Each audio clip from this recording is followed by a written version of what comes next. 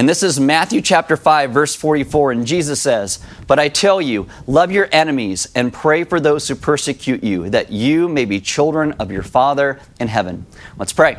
Father, this morning I ask that we would be those who understand why it is so important for us to pray for those around us, that we would reflect the goodness of the God who has adopted us and called us to Himself, and that we as your children would reflect the great goodness of who you are, that you would be glorified as we learn to live in joy and the freedom we get by understanding our own forgiveness.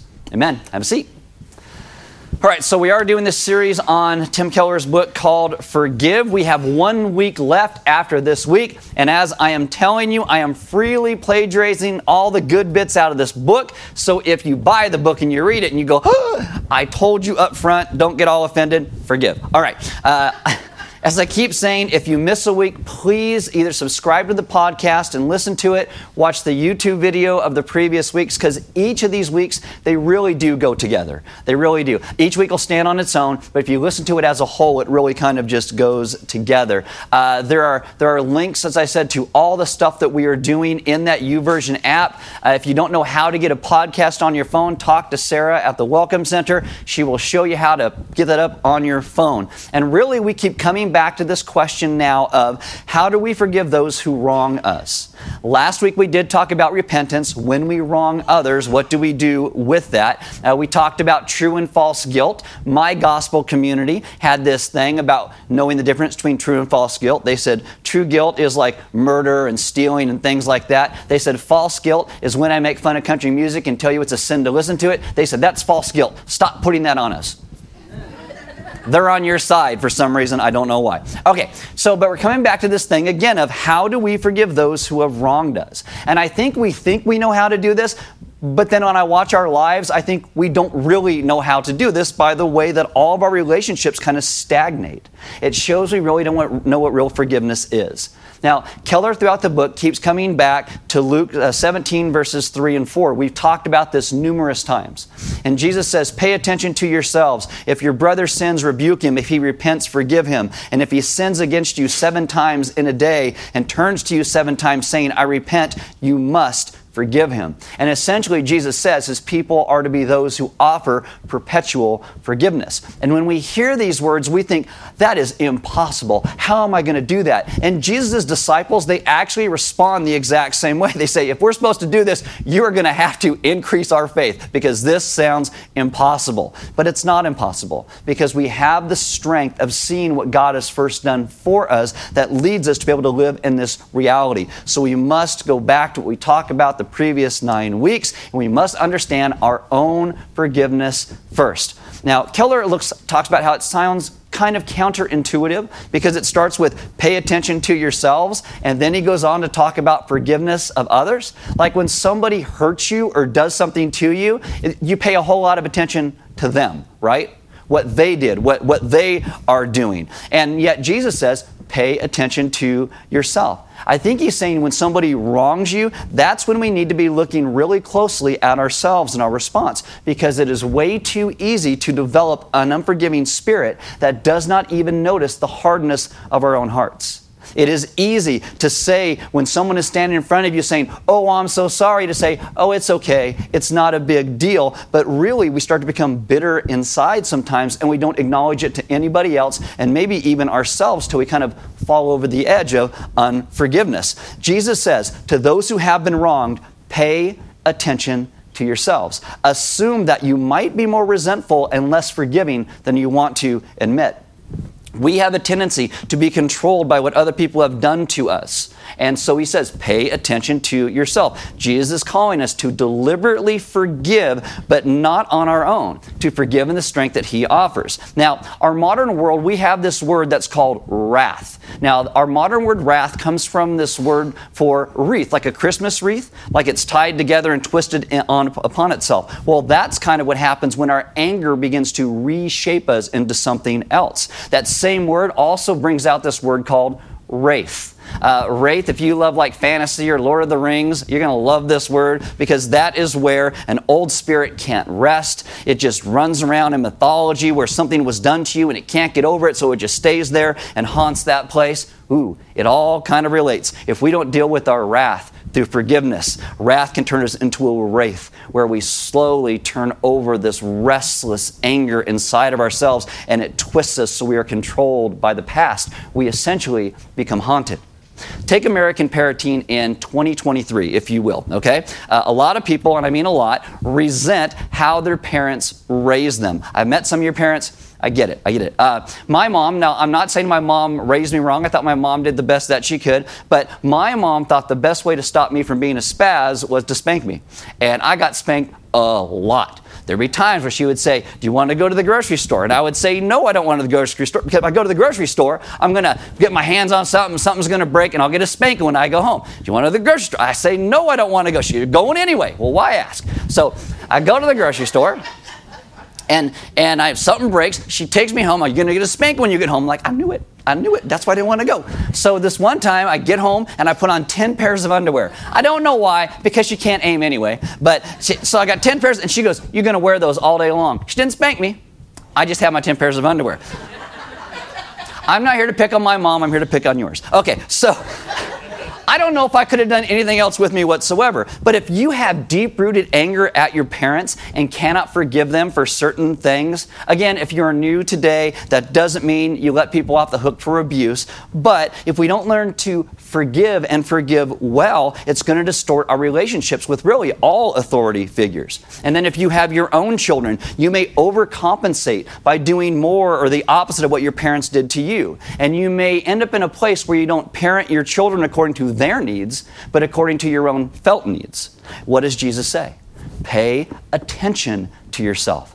Pay attention to what is going on in your life. How do we keep all this from turning us into wraiths controlled by the past? Well, we must learn to forgive and forgive well. So we're going to talk about 3 things in this, and we've talked about these a little bit throughout this series. And when I give you each of these, you're going to kind of freak out a little bit, like, oh, I can't believe. Let's just walk through each one. So forgiving well, first off, means we're going to identify with the wrongdoer. Now, identifying with the wrongdoer doesn't mean if they murdered 5 people, you got to go murder 5 people so you can identify. That's not what it means. Jesus says, if your brother, and brother means brother or sister, sins, rebuke him. And if he repents, forgive him. Now, some people have said that what Jesus is saying here is if someone doesn't repent, you don't have to forgive them. But that's not what he's saying. Mark 11:25, we looked at a couple weeks ago. Jesus says, if you're praying and you realize you have something against someone else, you must forgive them in the moment. Real forgiveness, what it does is it hopes for a full restoration between the offender and Christ. We want to see that repentance, that relationship that comes together. The relationship with you might take longer to repair, but Jesus' meaning is that a brother is still a brother, and a sister is still a sister, and a parent is still a parent, and a neighbor is still a neighbor, and we must love our neighbor like we love ourselves. When someone wrongs us, our hearts naturally want to change that motive of that person in their heart to some malevolent evil, and that may not have actually been their intent. When someone lies, we say, oh, they're just a liar. That's where liars go. You know where liars go? Liars are just terrible. But if we're caught in a lie and someone catches us, we have an excuse. Oh, it's complicated. Oh, I didn't mean this. Well, yeah, you did, because you lied. But you think you are basically a good person, while that other person is not. When we sin, we want mercy. When others sin against us, we want judgment. And that leads to self-righteousness. And self-righteousness in our hearts is deadly. We must remember that we have all been people that need God's grace in our lives. We all need His forgiveness. We must identify with the wrongdoer in that regard. Lewis Smedes writes this: resentment is bittersweet. If we did not cherish it, we would let it go. What sort of rewards do we get from our resentment? Why do we keep score? First, it makes us feel superior to the person we resent. Also, we enjoy the feeling of hurt that the memory kindles. We feel noble and worthy as the decent person who was wrongly hurt. Resentments serve a double purpose. They give us a treasured pain, and they give us a chance to justify ourselves. Yet it depresses us, robs us of gratitude, sneaks into other relationships. Jesus says, pay attention to yourselves. If we don't see that we ourselves have been sinful and that we ourselves need grace, our resentment will twist and defile us. Miroslav Volf wrote this: "Forgiveness flounders because I exclude the enemy from the community of humans, even as I exclude myself from the community of sinners." When one knows that God's love is greater than all sin, one is free to see oneself and so rediscover one's own sinfulness. When you understand God's love for you, you don't hide from your sin. You lay it bare before Him. We understand who we are. So the first part of forgiving well is we come to a place where we identify with the wrongdoer. The second thing in forgiving well is inwardly paying down the debt of the wrongdoer rather than making them pay for it. Now, again, you're probably going, what does that mean? Well, let's talk about this. I told you in week 3 that to forgive means to cancel or remit a debt. To remit something is to refuse to make someone pay who owes you. You're going to assume the cost yourself. Now, Keller says that this is the heart of the Christian meaning of forgiveness. When we are wrong, the perpetrator owes us something. There is a debt. This could be figurative or literal. I told you about a couple of years ago, I'm in the Albertsons parking lot. This guy slams into the back of my truck. Didn't really hurt my truck, really messed up his car, but I did get a dent, and I let him go. I said, no, it's okay. Even though I let him go, I absorbed the cost of the dent and the debt. I did that. Either he bore it or I did. And this is true if the wrong isn't something that can't be measured financially. The cost may be reputation. It could be relationship. It could be health. Forgiving means we deny ourselves revenge. We absorb the cost to not exact a repayment by inflicting on them the things that they did to us. We're not trying to, quote unquote, even the score. And again, this doesn't mean this, if there's abuse, you let someone get away with it. But it means we're not looking for vengeance if we have to call the cops and the cops haul them away. Forgiveness always becomes expensive to the one who is forgiving. But the benefits, according to Jesus, outweigh the cost. And this is what He proved in Himself. Forgiveness is inwardly giving up that desire that I have to get revenge. When you forgive, you say to be able to look at a perpetrator and you give them a gift they don't deserve. The Forgive book even says that. It says to forgive is to give the perpetrator a gift that they do not in any way deserve. Forgiveness almost becomes this voluntary sort of suffering on our part that brings about a greater good. And it's possible to seek justice without revenge being in the middle of it. So when you see a perpetrator receive justice, that could be very satisfying to you. But we still want to learn how to forgive before the wrongdoer, how we even know how they're going to respond, or whether we will ever see justice done in this life. When we say paying the debt of the wrongdoer, it is so misunderstood in our culture. I almost changed the wording of it so that you're like, what does that mean? But I didn't. I think it's really important to understand this. Most Christians, we have done great damage by not understanding forgiveness and by just saying, oh, think nothing of it, or it's not a problem. We're not really dealing with the issue. And we have to deal with the issue. So let's see if this can help. This is on the back part of your notes. I'll give you things here. Forgiveness is not, number one, excusing. Forgiveness is not excusing. Sometimes a perpetrator can give an explanation for the reasons that they did what they did, and you can accept that, and you can excuse that. But that's not forgiveness. That is determining there's just no real debt in the first place. Okay? Forgiveness is not denying or whitewashing. Forgiveness is not pretending a sin is not a sin. Forgiveness starts by taking a full measure of the debt and the cost. Keller were right. The price cannot be paid unless it is reckoned. That means whether it's understood. The third thing, forgiveness is not only refraining from active revenge. Okay, well, I'm not going to burn your house down and slash your tires, therefore I must forgive you. No, if you're just cold and you root for someone's failure, that's the exact same thing. Forgiveness is not suspending judgment. Like someone hurts you and you're like, okay, I'll forgive you this time, but next time I am not going to be so nice. Because what you're saying is, I'm keeping score. I'm keeping score. You're on probation. That's not forgiveness.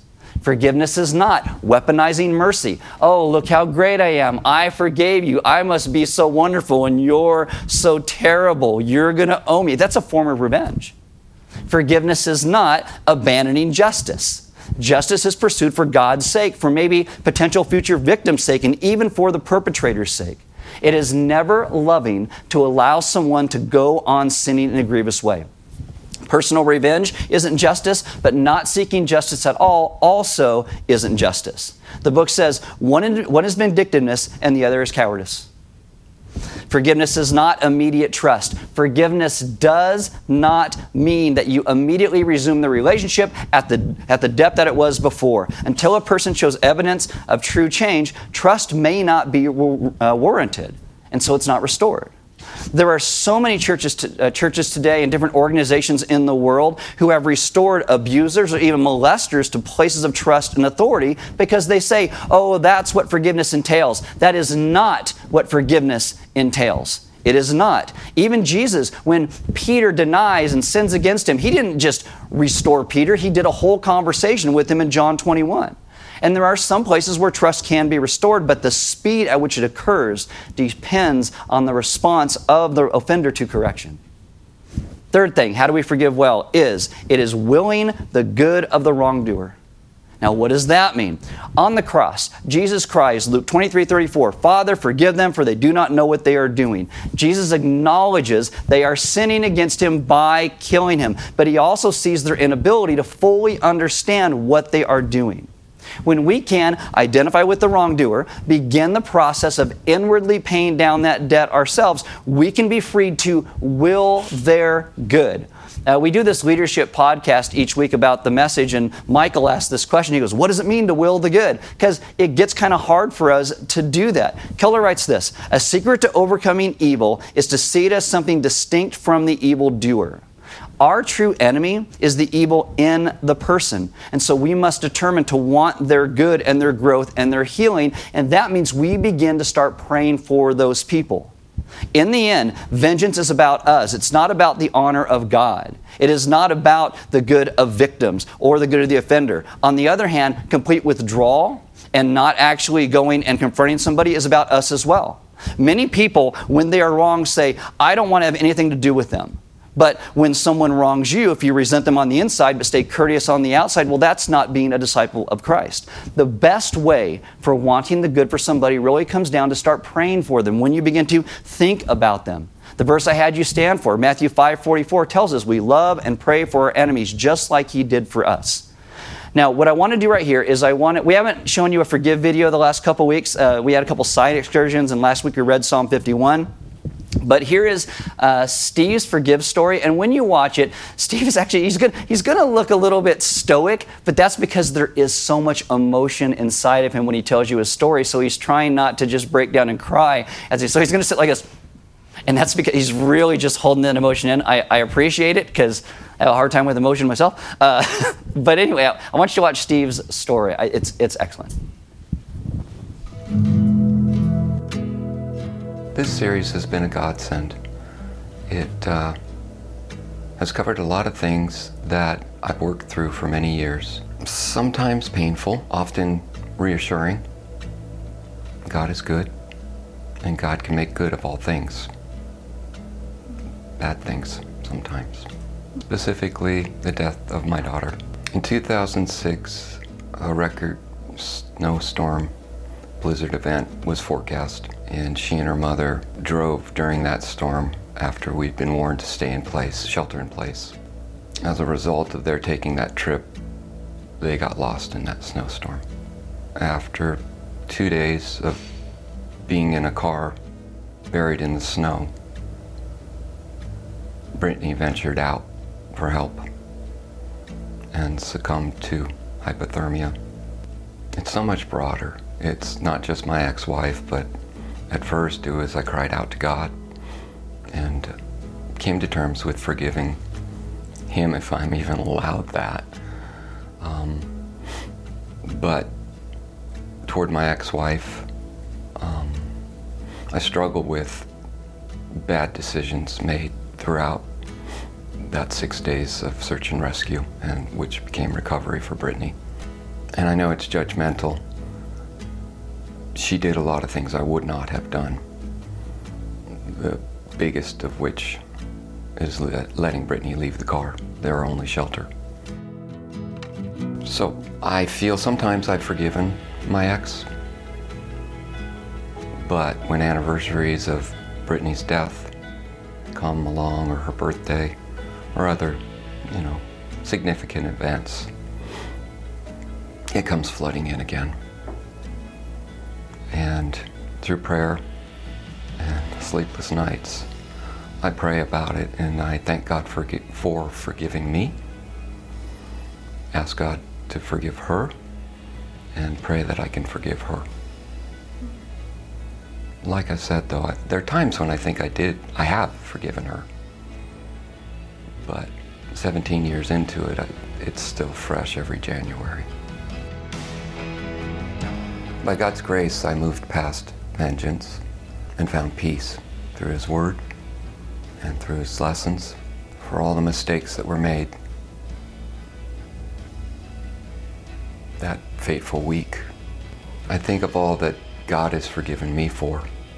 So often remember to lay our burdens at the foot of the cross. God is so good that He could give His only Son for our forgiveness. That's beyond my comprehension. Willingly give. I begrudgingly give. God is so good. God loves us, and He wants the best for us, and we know He can make good of all things. And my life is a testament to that. So Jesus says, pay attention to yourselves. See what's really going on inside of you when you start to deal through issues of anger, resentment, and pain.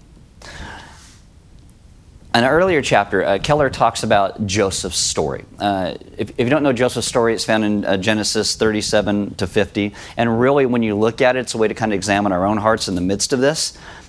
Joseph is a kid, starts off as a tattle-telling brat. His brothers sold him into slavery when they couldn't handle him any longer. And I know that's in the Bible, but don't do that to people who irritate you because it's still a sin. And then they tell their dad a wild animal killed him.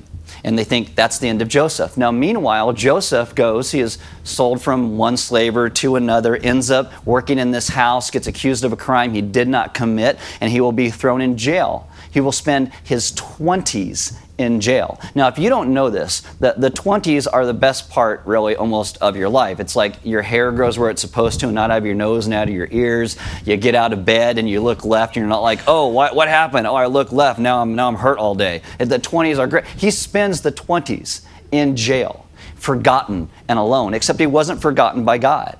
And through God's providence, he eventually gets out of jail. He'll become one of the most, powerful people in his nation, though he was probably still considered to be a slave. We did this whole series in the book of Genesis on this. If you want to go to our website, you can listen to that. But if you want to open your Bible, open to Genesis chapter 50, first book in the Bible, last chapter. So over the months and years since they betrayed Joseph, they started to believe that God was going to punish them. And then one day, years later, when Joseph is in his new position, they meet Joseph again. And it looks like judgment day had come upon them. And so they wait for the condemnation. But it does not come. Instead, there is overwhelming tenderness and kindness and affection. Joseph will weep and kiss his brothers. He will take their family and bring them down to where he is living because there's a famine in the land, and so he will take care of them. He restores family. And then years later, after they've been back in family for a while, their dad dies. And their brothers start to think that Joseph only forgave them because of their father. So we are told, Genesis 50, starting in verse 15. When Joseph's brothers saw that their father was dead, they said, "It may be that Joseph will hate us and pay us back for all the evil that we did to him." So they sent a message to Joseph saying, "Your father gave this command before he died. Say to Joseph, please forgive the transgression of your brothers and their sin because they did evil to you. And now, please forgive the transgression of the servants of the God of your father." And then it says this line, Joseph wept when they spoke to him. Why? Because Joseph was with his dad. He knows his dad didn't say that, and he knows he already forgave them. He sees their doubt about the forgiveness that he had extended to them, and they still don't believe how much he loves them. And I think when we become Christians, we often walk this same path. Because at the beginning of a relationship with Jesus, it's like, we're like kids. Jesus loves me, this I know, for the Bible tells me so. It's so wonderful. God's love is great. And yet, it's not too long before we start to live in ways that reveals that our hearts still doubt his love. It shows up in the way we try to earn our worth through our overwork or through our legalism, or how we continually beat ourselves up internally over our failures, or even the way that we tend to not forgive other people because the reality of God's forgiveness is so faint to us. I think Jesus is saddened when we act like that, just like Joseph was grieved when he got his brother's message. Now, Genesis goes on, Genesis 50, verse 19. But Joseph said to them, "Do not be afraid. Am I in the place of God? You intended to harm me, but God intended it for good to accomplish what is now being done, the saving of many lives." What Joseph does is he restates his forgiveness of them in the vertical forgiveness of God. He grounds the horizontal outward forgiveness of them based firmly in the vertical forgiveness. If we center our lives in our guilt or our shame, we're never going to understand our own forgiveness. We're not going to learn how to forgive others. And this is why you pay attention to yourselves. What are we centering our lives upon? Forgiving well. There's three things you see that Joseph does here and teaches us. First off, we need enough humility to forgive. Enough humility. This goes back to identifying with the wrongdoer. Joseph says, "Am I in the place of God? Am I in the place of God?" If you sometimes have trouble forgiving someone else, sometimes we forget that we are also sinners, that we are not God. Joseph says, the only way that I could stay unforgiving towards you is if I considered myself worthy to be your judge, but I am not. And the Bible does show that God wants us to cry out in our pain when we're hurt. He hears that, He honors that, but He is the judge of it all. The second thing is that we need enough joy to forgive. We need enough joy to forgive.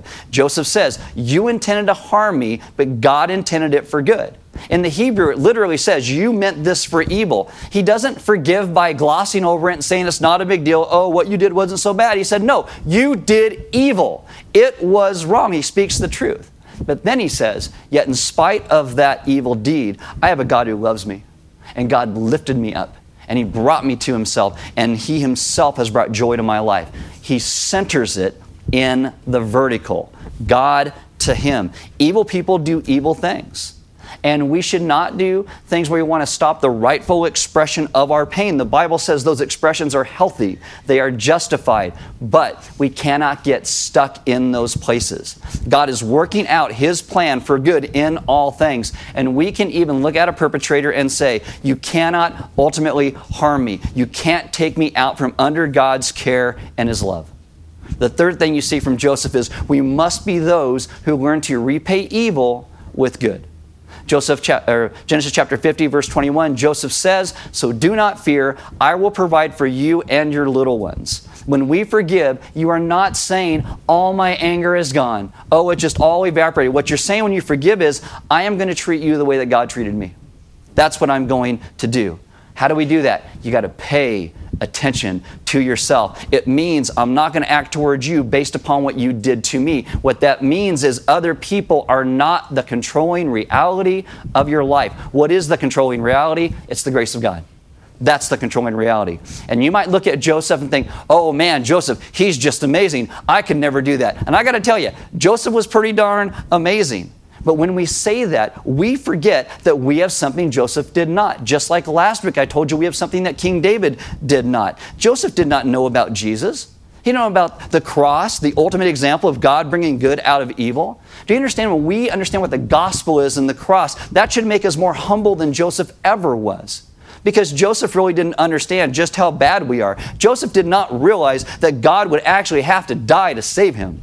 He did not get that. But it should also make us more confident than Joseph was, because we understand Jesus did die for us in our place. Seeing the gospel lets us have this assurance that God means everything for His glory and our good. This means Christians can have a humility and a joy and a confidence that makes forgiveness possible.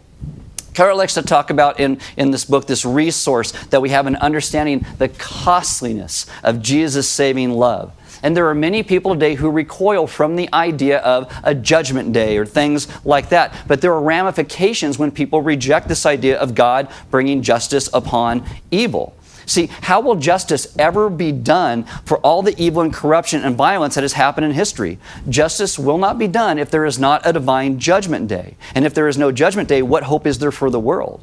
But there's another implication of this as well, this rejection of God who has wrath against our sin. It minimizes what Jesus did for us.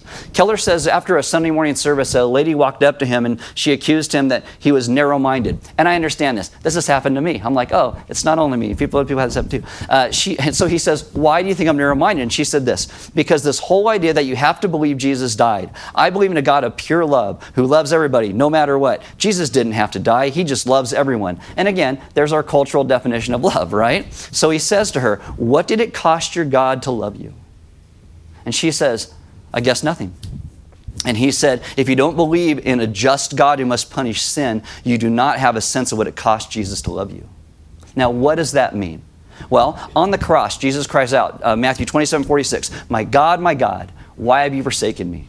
We are all a people who have run from God. We have gone our own way. When God says, do this, and we say, oh, I'm going to do this instead, we have all rebelled. We have all run. We all have this separation. And Jesus takes that separation upon himself, the separation from God that we deserved, not him. This was the ultimate agony, and we don't fully understand this. And when someone says, oh, God just loves everyone, well, in one sense, it's true, because he does. But that mindset causes our world to not see God as loving as he is in the Bible. Because he is loving, there is grace for us. Because he is holy, it is an infinitely costly grace.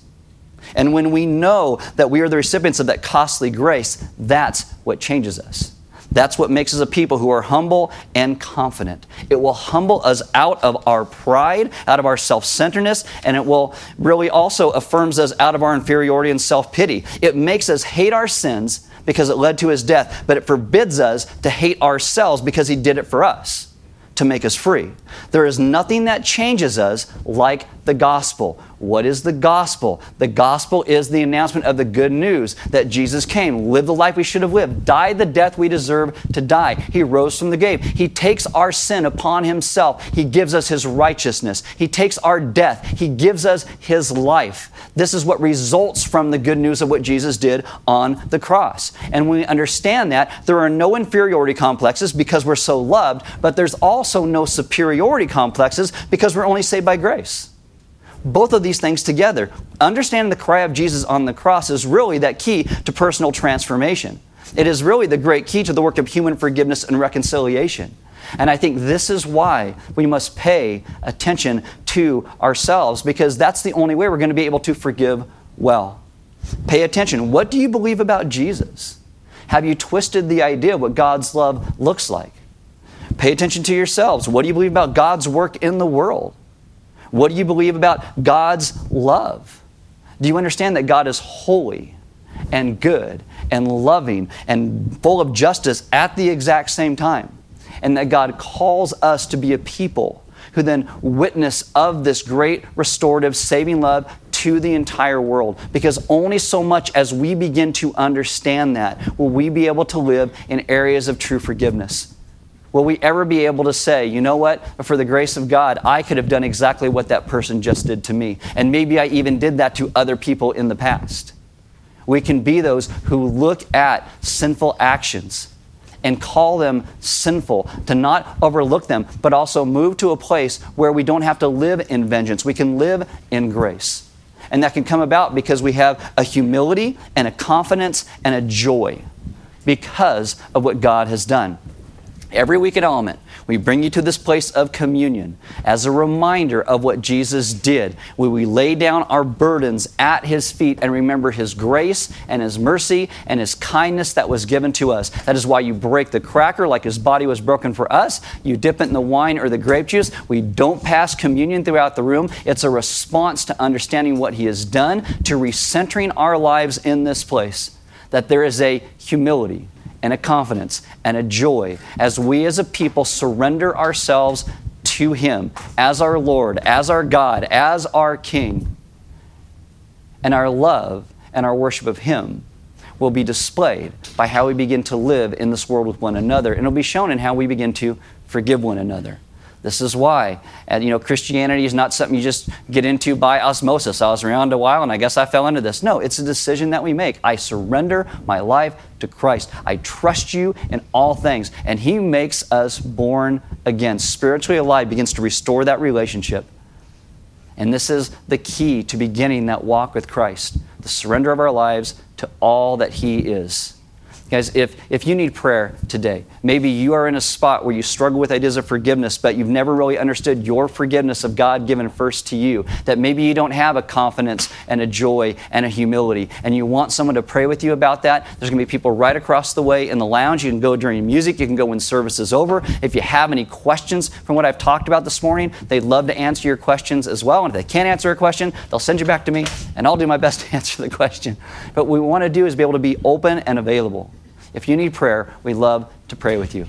Element is a church that doesn't pass an offering plate. What we do is we have offering boxes on the side wall. You can give online. Most people give online. But it's a response to what God is doing in us. When we understand the great generosity of God, it makes us become a generous people as well. And so you can give that way. And I would encourage you to grab those sermon notes, those questions. Talk to one another about them. If you're here with somebody this morning, maybe make a lunch appointment or something like that and walk through those questions. If you're in a gospel community, walk through these questions to get to the place of understanding the great understanding of humility and confidence and the joy that we get to have because of what God has done, so our lives can reflect the great forgiveness that we have first received. And it is not easy.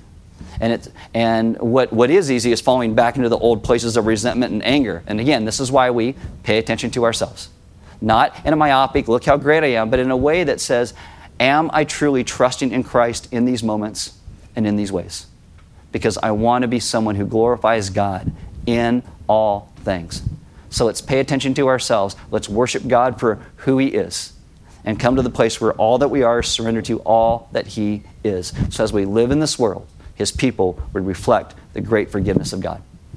Let's pray. Father, this morning, I ask that you would move our hearts to a place that we would understand what the gospel truly means. That we would understand the announcement of your life and death and resurrection. And then we would understand the results and the ramifications of that.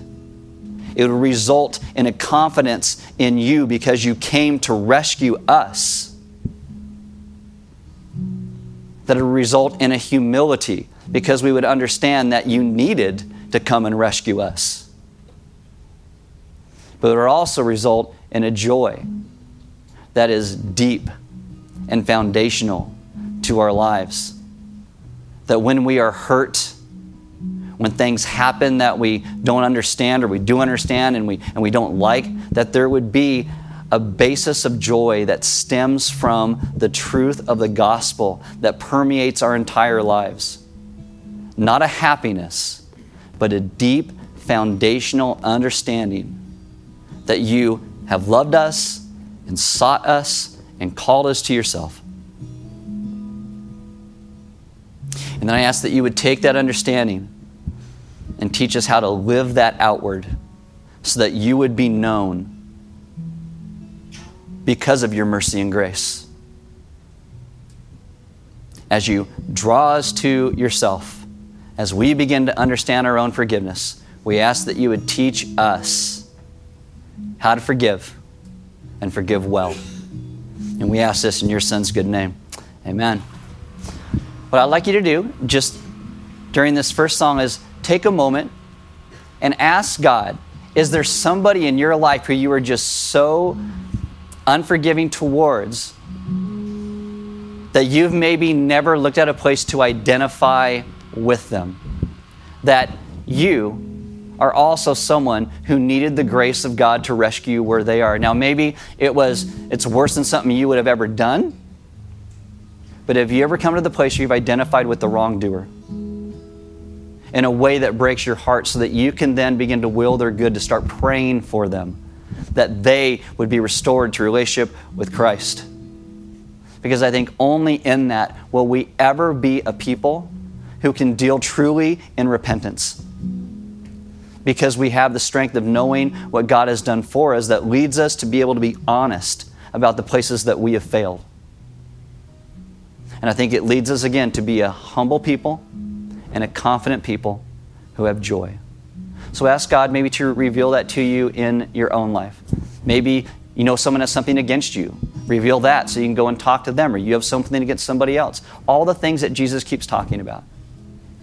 Pray, God, teach me to pay attention to myself in this moment so I can hear what you are saying, so I can live a life that glorifies you.